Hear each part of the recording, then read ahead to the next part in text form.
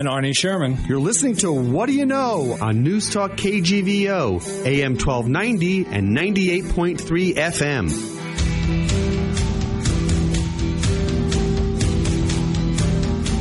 Arnie Sherman, good morning to you. Scott, good morning to you. We're a little bit over 2 weeks after Democrats got shellacked in Montana. We have a president-elect from a different party, although it's being challenged. And today's show, we have Mayor John Engen to give us a little bit of his take post-mortem on the election.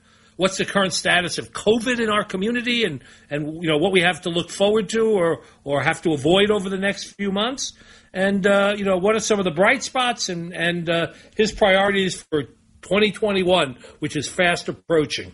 Fast approaching. Mayor Engen's always a great guest, Arnie. I'm looking forward to it. Back after this. Hey, aren't you Mr. Asphalt? No, not Mr. Asphalt. Marty Romano, MR Asphalt Company. We do driveways, parking lots, subdivision roads, small patches, nothing's too small, even do colorized and stamped asphalt. Oh, well, I thought you were Mr. Asphalt. Help, I have a terrible pothole in my driveway. Looks like I've got to go. I knew that was Mr. Asphalt. MR Asphalt. For asphalt paving of all types, call Marty Romano at 531-1595. It's happening. Publishers Clearinghouse is awarding a $2,500,000 mega prize in just days. Enter now at PCH.com, and your family could soon be celebrating the win of a lifetime. Don't miss your last chance to win the $2,500,000 mega prize. Go to PCH.com before it's too late. That's PCH.com. Better hurry. Enter at PCH.com now. Entries due 11/29. No purchase necessary. Void where prohibited. All right, Arnie, we are back with our guest, Mayor John Engen. Mayor, how are you feeling? I am up and at 'em on a lovely Wednesday afternoon in Missoula, Montana. Well, good. It's good to see you. We're 2 weeks past our election at this recording. And, you know, it's probably premature, but I'm going to ask you anyway, sort of as a post-mortem. You know, what the hell happened to the Democrats in Montana? What's your take on it 2 weeks out? You know, so the beauty is I never pretended to be a pundit before the election. And I don't know that I am now. And I don't know that I have any particular insight as a function of being an elected person. So short version is that more Republicans voted for Republicans than Democrats voted for Democrats.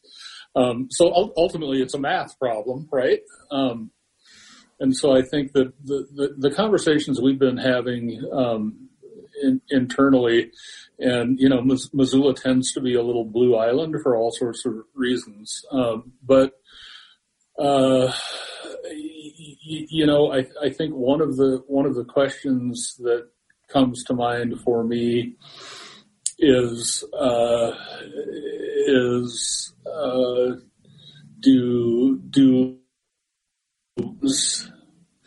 Montanans skeptical of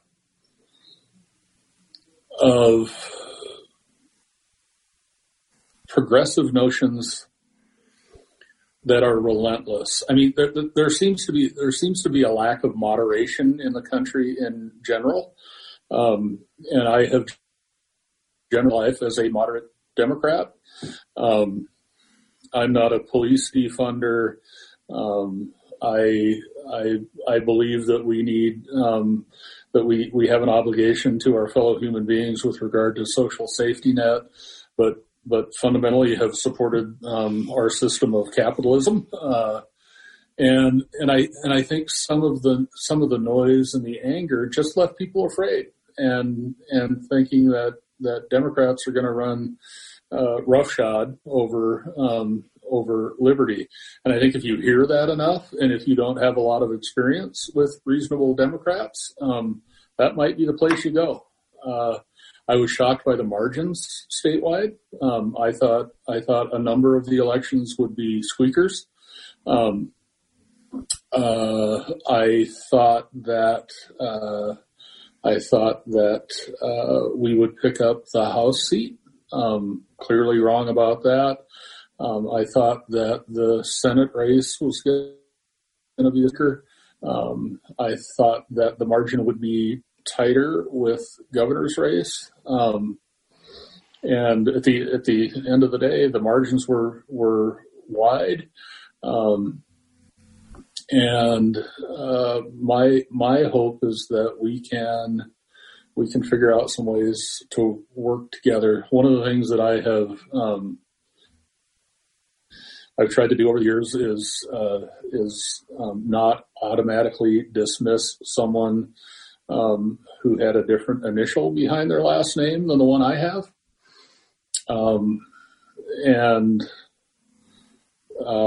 My hope is that folks on the team can think about that as well. This country, in my opinion, was at its best when moderate people figured out ways to work together, and that's just gone missing. Well, the country in general is more in the middle extremes. Yeah. We like to hear about the extremes because they're more newsworthy and they're more, emotionally rendering kind of banter or headlines or whatever with the thousands of news outlets that are out there. But now we have a circumstance in Montana that hasn't existed in our lifetime, I don't think, having all three branches of government controlled, the House, the Senate, and the completely dominated by one party, in this case, the Republican Party. And that's unprecedented. I mean, I think the last time that happened in Montana was in 1930s. And I've seen there are a couple of things that have initially percolated out that I thought you might want to comment on. One is some of the early release of their agenda, to me, looks a little bit like the experiment, as it's referred to, which was, to most observers, not a very good experience. On cutting taxes, giving businesses huge tax cuts, and somehow that's going to benefit the rank and file average person. Never materialized in Kansas. They didn't take welfare expansion as part of their agenda. That didn't go very well. It led to a change in leadership in the state, by and large. And I'm wondering, after looking at some of the, what's your thought about how Montana is going to drift over the next at least 2 years for sure?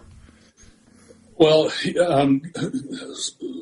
so a couple of things that I believe to be true. One is governing is different from campaigning, and governing is different from promising, and pure agendas under any construct don't tend to survive. For also the agenda that I had seen the speaker or the presumed speaker-elect to have delivered to the Republican caucus, I don't think there's much unexpected there. But whether you're a Montana Democrat or a Montana Republican or a Montana Independent,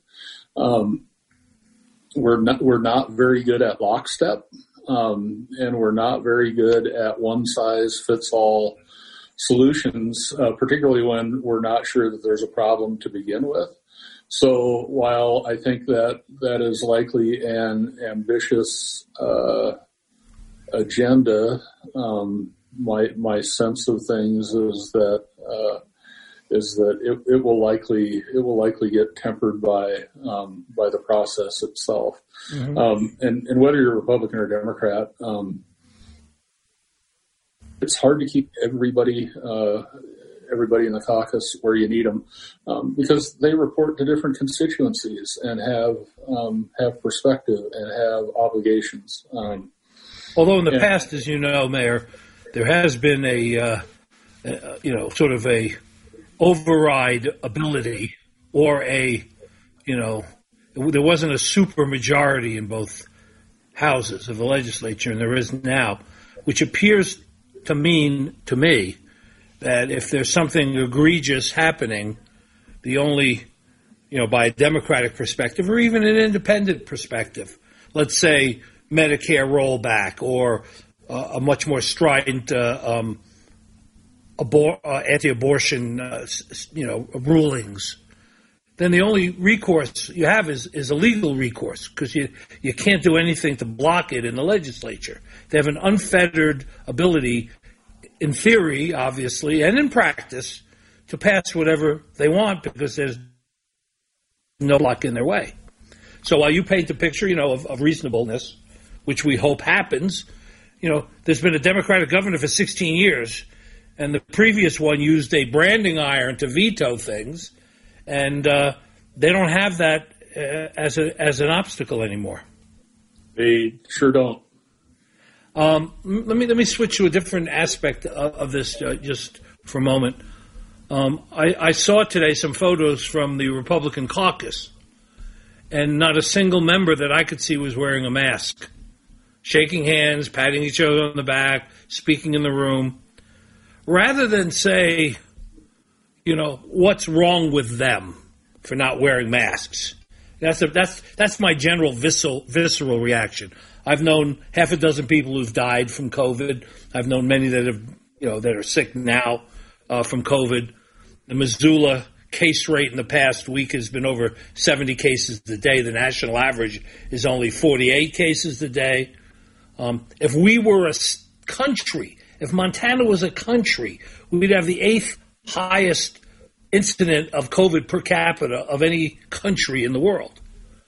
So my question really to you is, as a public servant and someone that's concerned about public health, what do they have right? What's the thinking about ignoring masks and not following, what science and healthcare has indicated is a helpful way to proceed? Why do they think they're right about this? Arnie, I think we've touched on this in some of our previous conversations. So there's a component of this that is simply theater, and President Trump has I think successfully turned the White House into a stage, and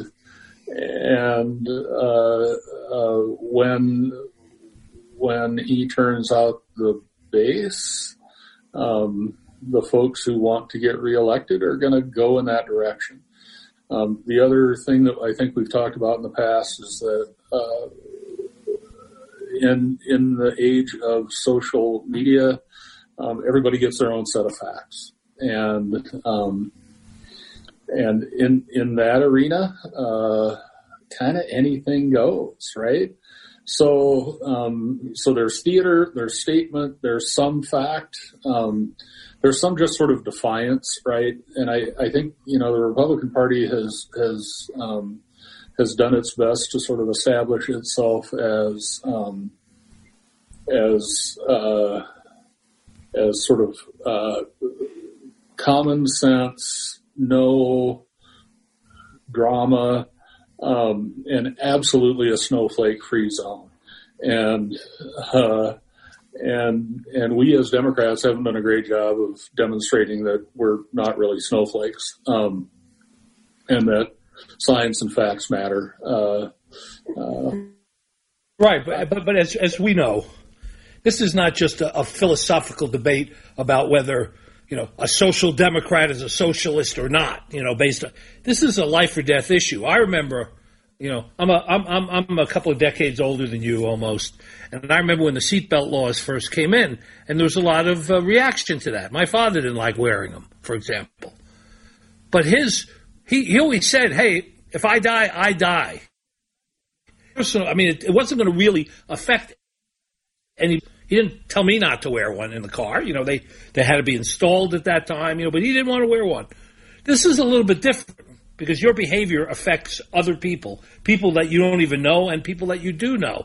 And so I really find, this to make a political statement or make it a wedge issue or make it a liberal versus conservative issue is really a damaging direction that we've headed, putting aside whether you can find an objector to the common knowledge about that science has about this. How do you, as a mayor, trying to keep this under control in Missoula, Montana, what are your options? How do you overcome this?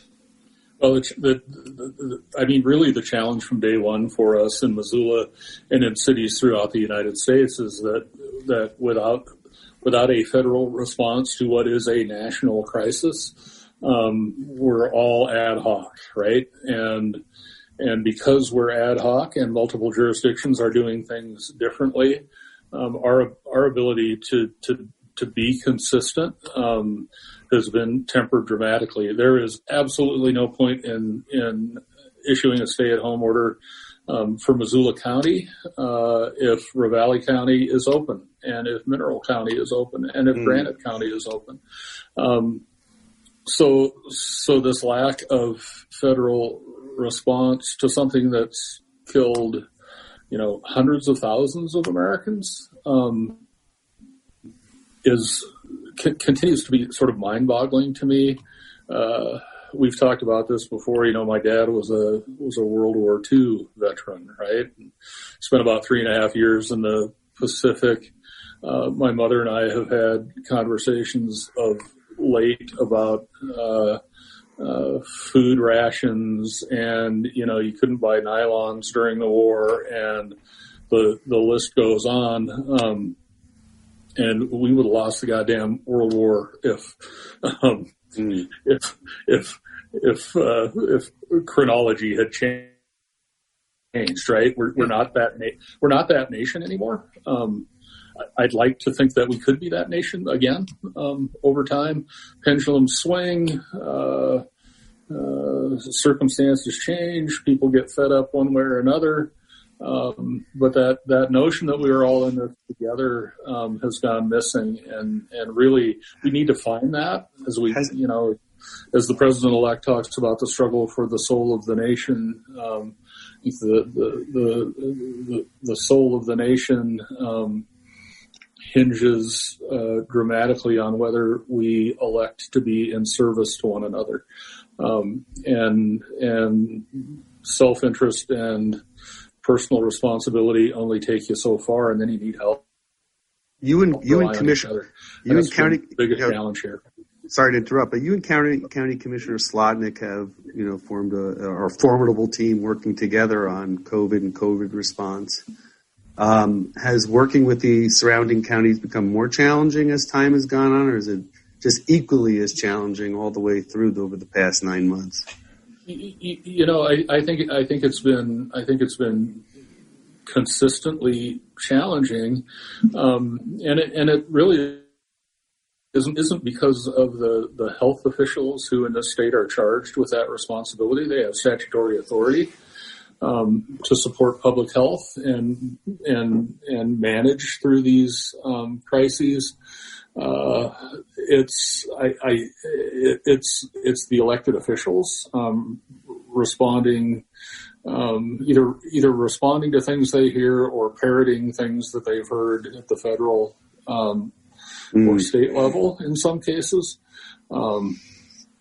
Sort of consistently challenging, but the health officials, I think, are pretty darn squared away and have the best interests of the public. And it's really a challenging job, right? Because all sorts of oxes get gored here.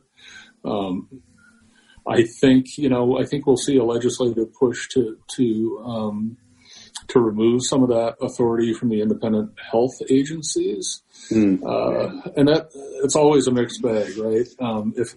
If I'm the elected official, I think the elected official is ought to be in charge. But if it's an elected official I don't agree with, then I don't agree, right? So my hope is that we can maintain some degree of independence. I would like the collaborative opportunities between health officer and local elected officials to grow.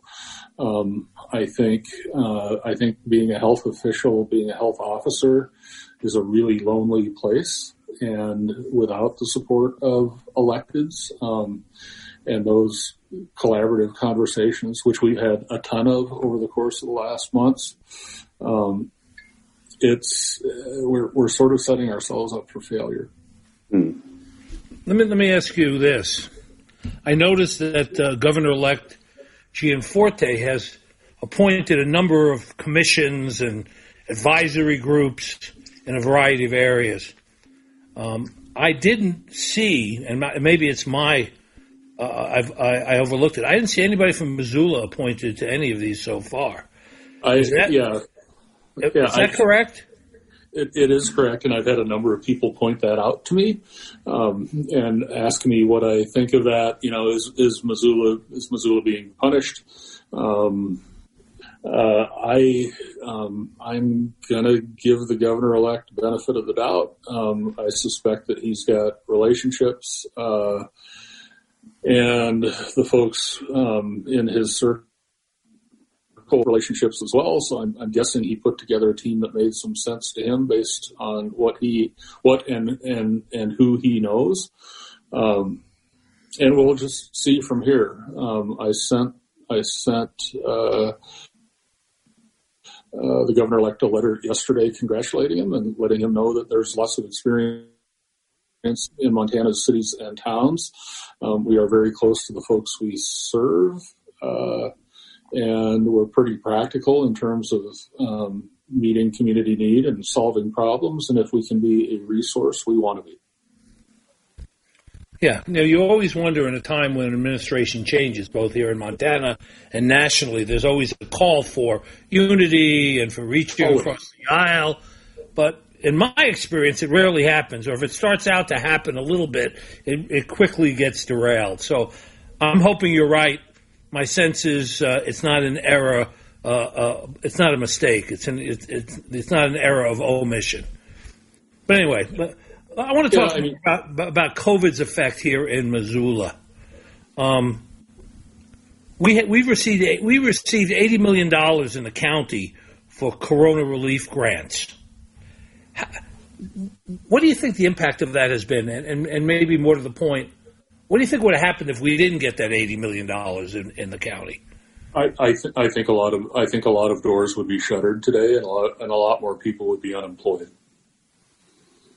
Yeah, I mean it's been significant. It's been significant for us in local government. We've used CARE funding to support salaries of first responders, and I mean it's been a lifeline in terms of our budget for fiscal year 21, and we'll have benefits beyond that. Business owners I talked to have certainly been grateful for the support that they've had through CARES. We'd be in a much different place today. My concern is that we are in worse shape today in Missoula, Montana, and in Montana in general than we were in March and April and May and June. While there appears to be some light at the end of the tunnel in terms of vaccine, I think we got a couple of really rocky months here, and if we're going to keep restaurants and bars in business post pandemic, they're going to need financial help. Mm-hmm. I mean, from my perspective, I think businesses have been as resourceful as they could be. From having igloos at the Top Hat, outdoor igloos, for protection, to all sorts of other kind of dining experiences, and restaurants doing curbside pickup and retail stores doing the same thing, and trying to maneuver as best they can given the circumstances. And beyond that, what do you say? I know we're struggling, and we got a couple of more difficult months ahead of us that we've had behind us. And why is that? Just the length of how this has been going, how long this has been dragging on? And I think it's a function of how long it's been dragging on, and how and how much more disciplined I think we're going to need to be if we want to break the back of this thing. If we are simply in a position of owning that that a lot more people are going to get sick, and as a function of that, some of those folks are going to die. I mean, if we're willing to accept that, then it's, Katie, bar the door, right? I think we can do whatever we want. But if we are intentional about tempering this and sparing folks from suffering, the discipline that you saw in Governor's order, the discipline that you saw in Missoula City County Health Department's order is going to be necessary. The challenge for us issuing that order is that we didn't have any ability to provide financial support with it. The state does, and so my hope is that as the governor suggested in his remarks yesterday, some remaining CARES Act dollars can go to support these businesses who are, and it's not just anecdotal. I talked with these business owners. They're on the ropes, and it's not just a business owner who's, I think folks have the mistaken impression that if you own a business, you're loaded and you can ride out anything. That clearly isn't the case. And those small businesses employ people. And, I look at the folks who are in the service industry in particular, who are just, they're going to be on the ropes with the folks who employ them. And that creates all sorts of community challenges. Right. And even if you are an advocate and a believer, and a heartfelt believer in herd immunity, and let's just all get sick and see what happens, and you're going to get a vaccine, that doesn't mitigate the fact that people are going to the hospital not because, out of a political statement, they're going to the hospital because they can't breathe. Right. And I don't know what our room rates are here, but I know in Billings they had to fly in 30 doctors and they're putting people in parking lots. I think we're at something like 75% of ER capacity. If you get much higher than that, my concern is, for people who have another kind of medical emergency. A kid gets hit by hit by a car. Somebody breaks their arm or leg. All the other things that can happen that you need emergency or trauma care for. It's not going to be available. Oh, that's an unintended consequence of this, but it's a serious life-threatening consequence of all of this. And from day one, nationally at the state level and locally, we've been all about preserving that capacity in the healthcare system for all the reasons you described. That was sort of job one, is let's make sure that our hospitals aren't overrun. And we are as close to that in Missoula, Montana today as we've been. Fortunately, we've had months to sort of build a foundation and create contingency plans. So whatever's next is far optimal, but it's also not end of day. Mm-hmm. But you're absolutely right. Making sure that the healthcare system, which is designed for non-pandemic healthcare, can handle non-pandemic healthcare. So riddle me this, Mayor. We have a pretty high in Montana and in Missoula. It's more than we want. It's been going up. The last week average is, over 70 cases per week. Yet we have people moving here from places that have less of an incident of COVID. Washington State and California per capita, per 100,000, has a lower incident of COVID than we do. And our real estate market has never been more booming than it is now. The inventory of product in the market is very low. Prices have gone up by 20% over this time last year. What's going on? So Arnie, when I've been thinking lately, when we did your podcast, and I was pretty bullish on the future of Missoula. I think I said that we discovered in a kind of a different way. weirdly, none of that has changed, and I frankly think that COVID has exacerbated it. Right, so we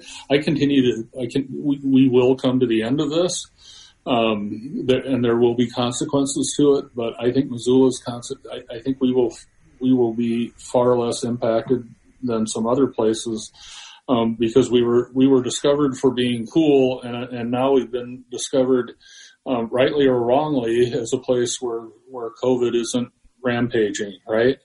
Or at least you have more open space to exactly, right? I mean, if your per capita numbers are similar, but the capita is a lot smaller, right? Yeah. You've got you got some room to roam, right? I mean, if you're in downtown San Francisco, I mean, you have a few parks, but you can't easily walk 5 minutes and be hardly anywhere.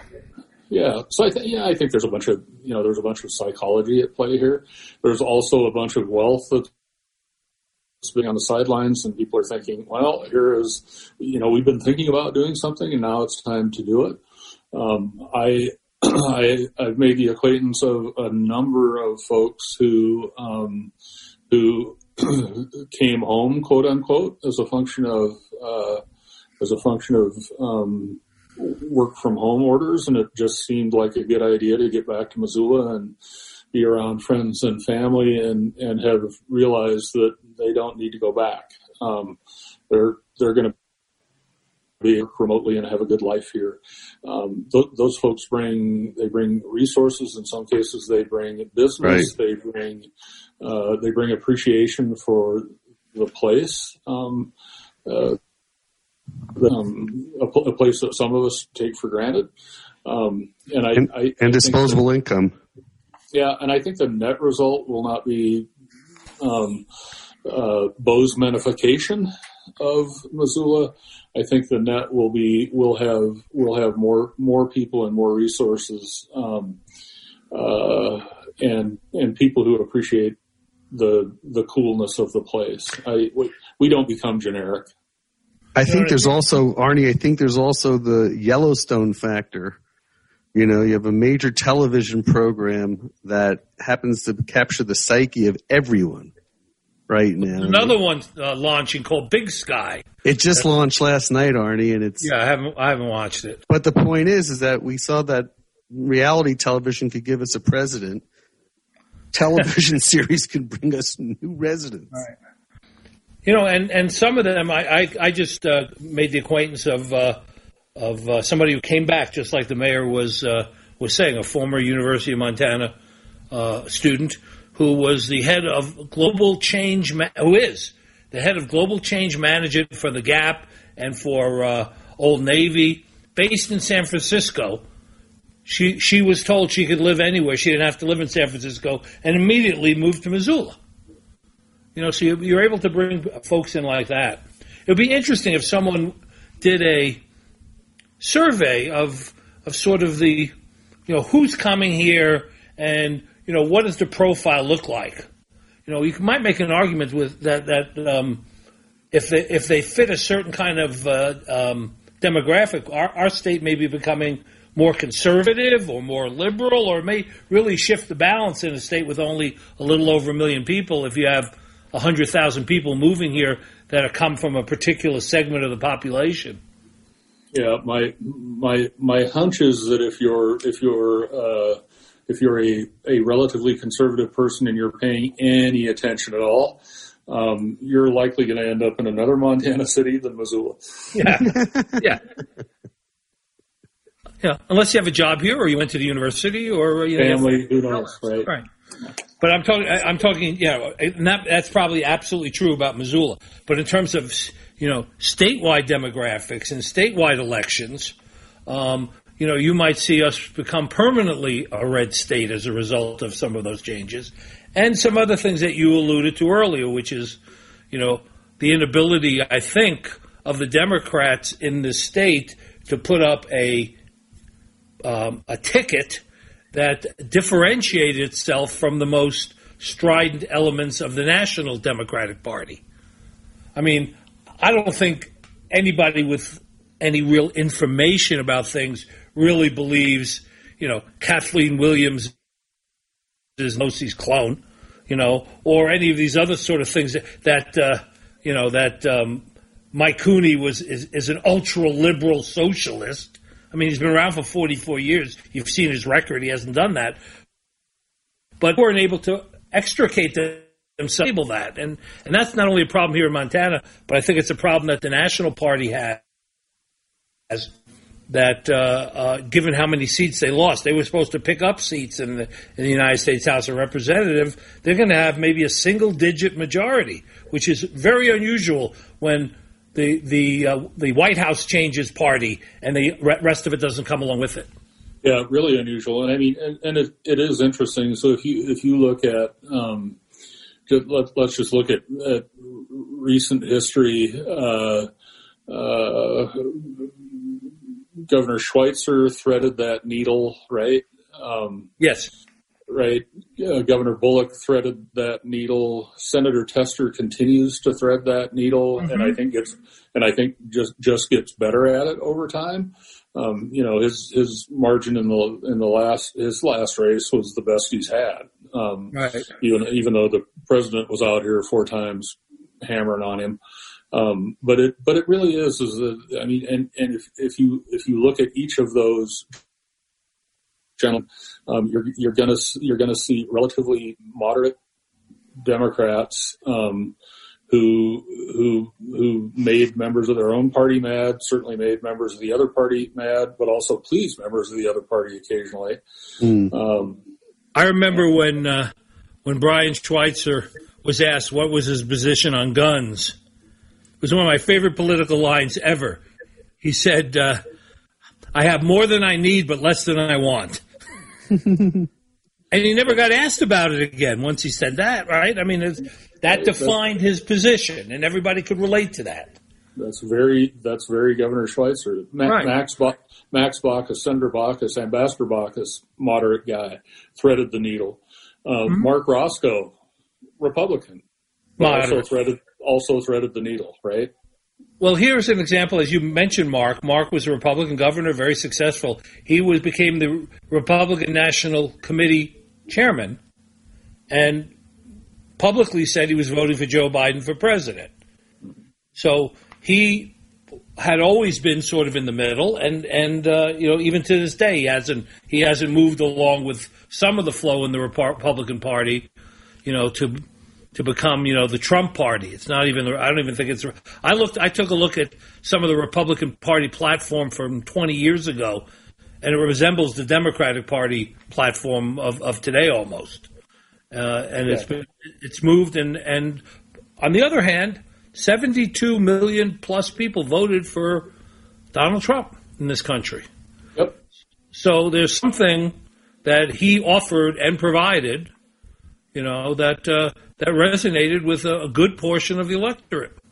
Yep, it's something that we can't just dismiss. Democrats can't just dismiss it.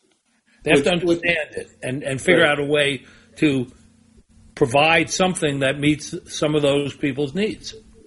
Yeah, and if we could not dismiss each other, right? Right. We can't dismiss 70 million people who voted for Donald Trump.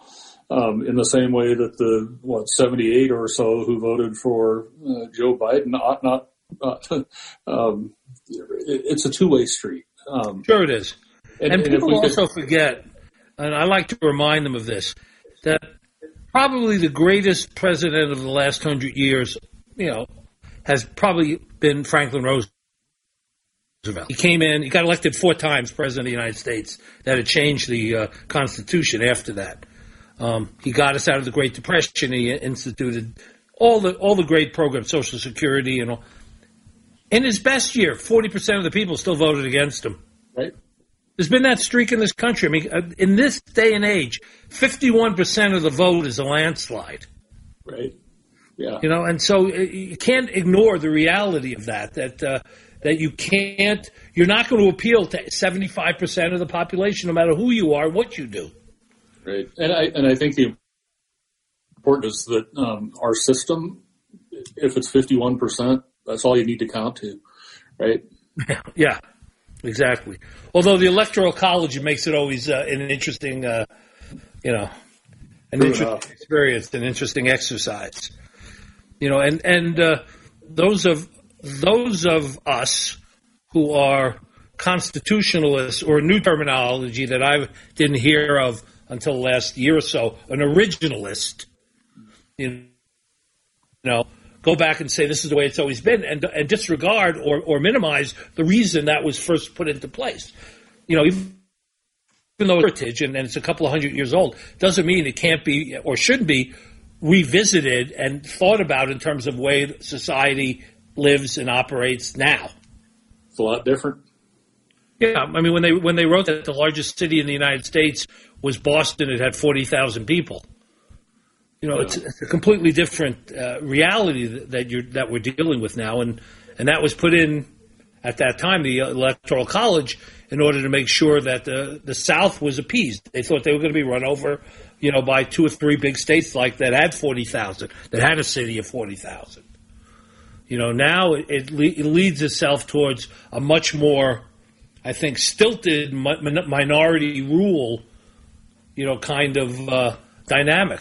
I think when Donald Trump got 306 electoral votes last time, the actual number of people that made up that electoral votes was 20 million less than were in the votes that Hillary Clinton got. So 20 million less people comprised those number of electoral votes, and that wasn't, I think, the original intention to be that skewed.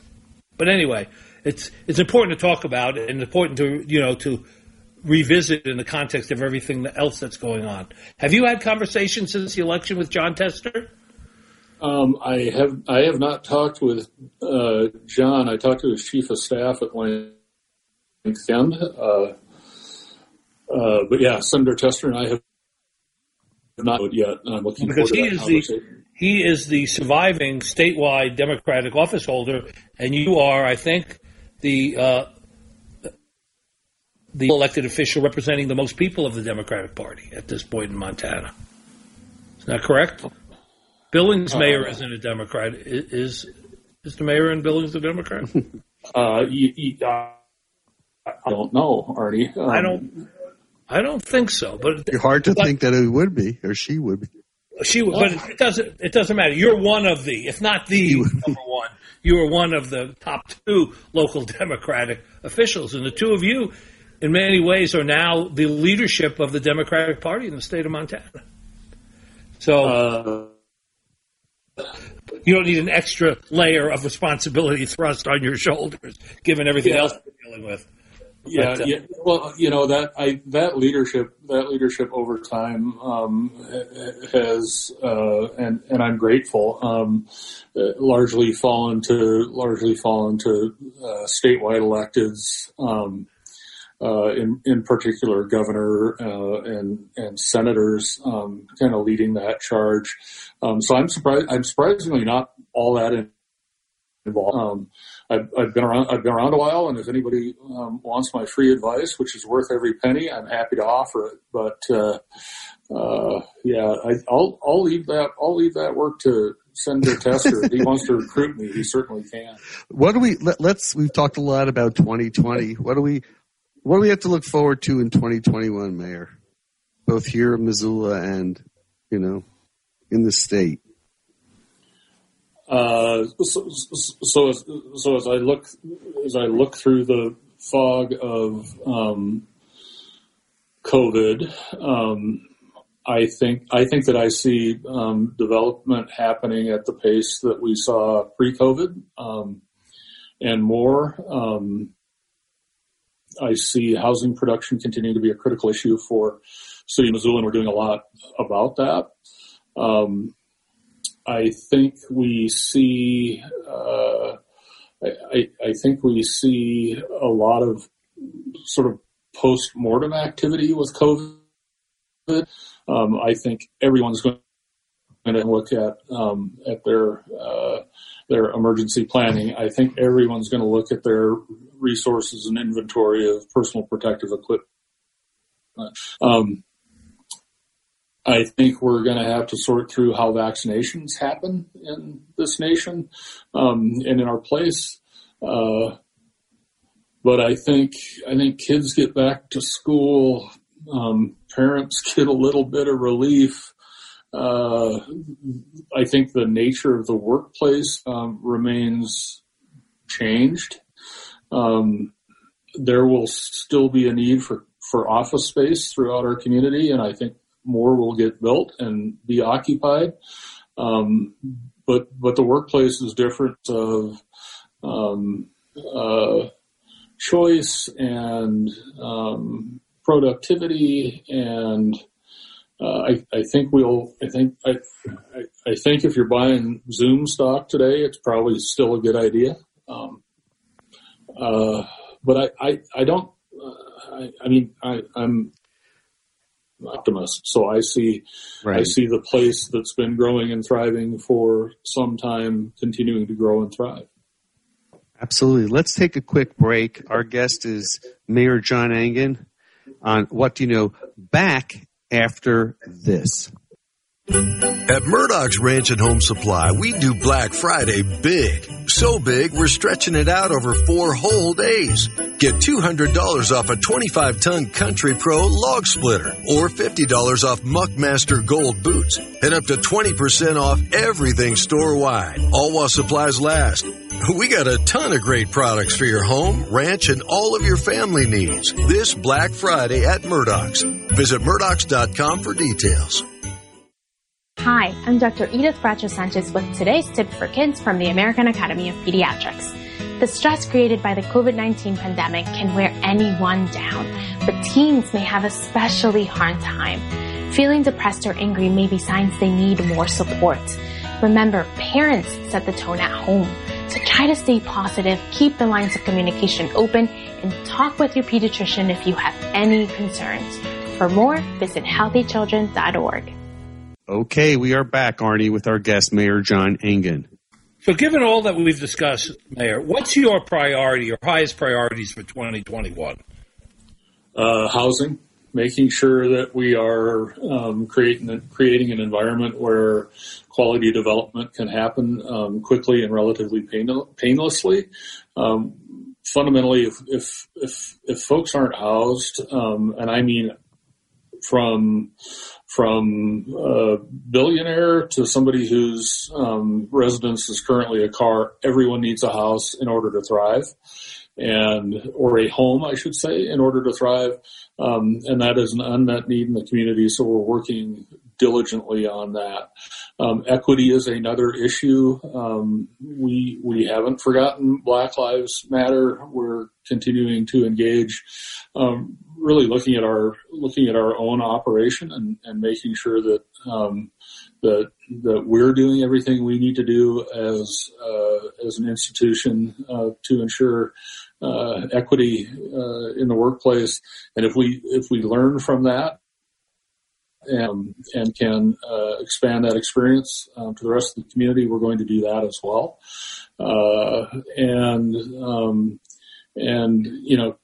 Continue. We're delivering the highest level of service that we possibly can at the lowest rate of taxation.